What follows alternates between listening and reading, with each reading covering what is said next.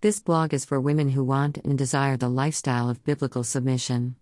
There are topics on here that will offend many, however, it is our lifestyle choice, and we can only hope that others will respect how we choose to live our lives.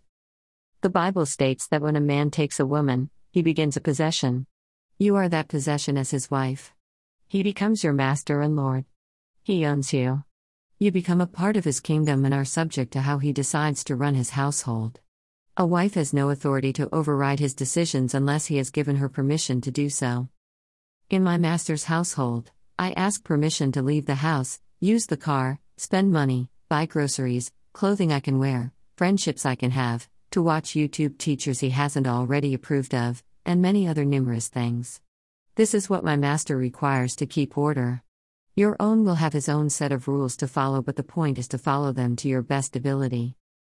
How to run and manage the home is something your own husband will decide along with what he expects in childcare and education.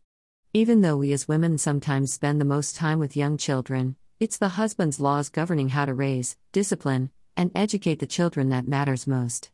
His authority is supreme in that area as well.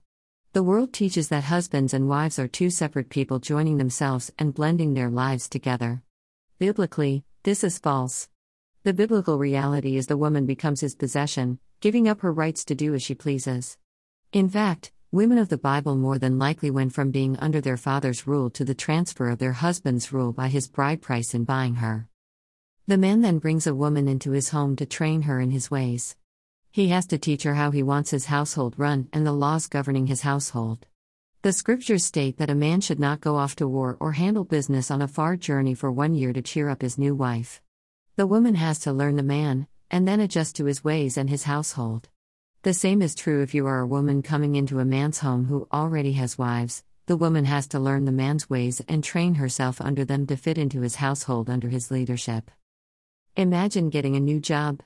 First, they will train you, then they will teach you about the code of conduct for their company. They will also have a dress code and rules that you must abide by. If someone tried to override the company policy with their own set of personal rules, they would be fired. The company expects all employees to abide by the governing rules, and this is so that the company has order. A man's household must have order as well. If all the employees are abiding by different rules, there will be discord and chaos.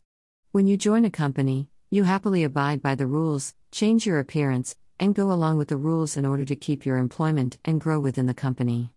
This is how a woman should also feel about her husband's rules, laws, and policies which govern his home. It is not wrong for a man to expect a certain code of conduct from his wife or women. It would be irresponsible for him not to have a standard in his own home because the home would be in disorder. As his possession, it's your job to abide by the laws, ask questions about what he expects, and change your own personal code of conduct to align with his. Biblical submission is a beautiful lifestyle that is worthy of praise. Thank you for reading or listening to this podcast. I hope it reaches someone's heart. Feel free to leave any questions in the comments below.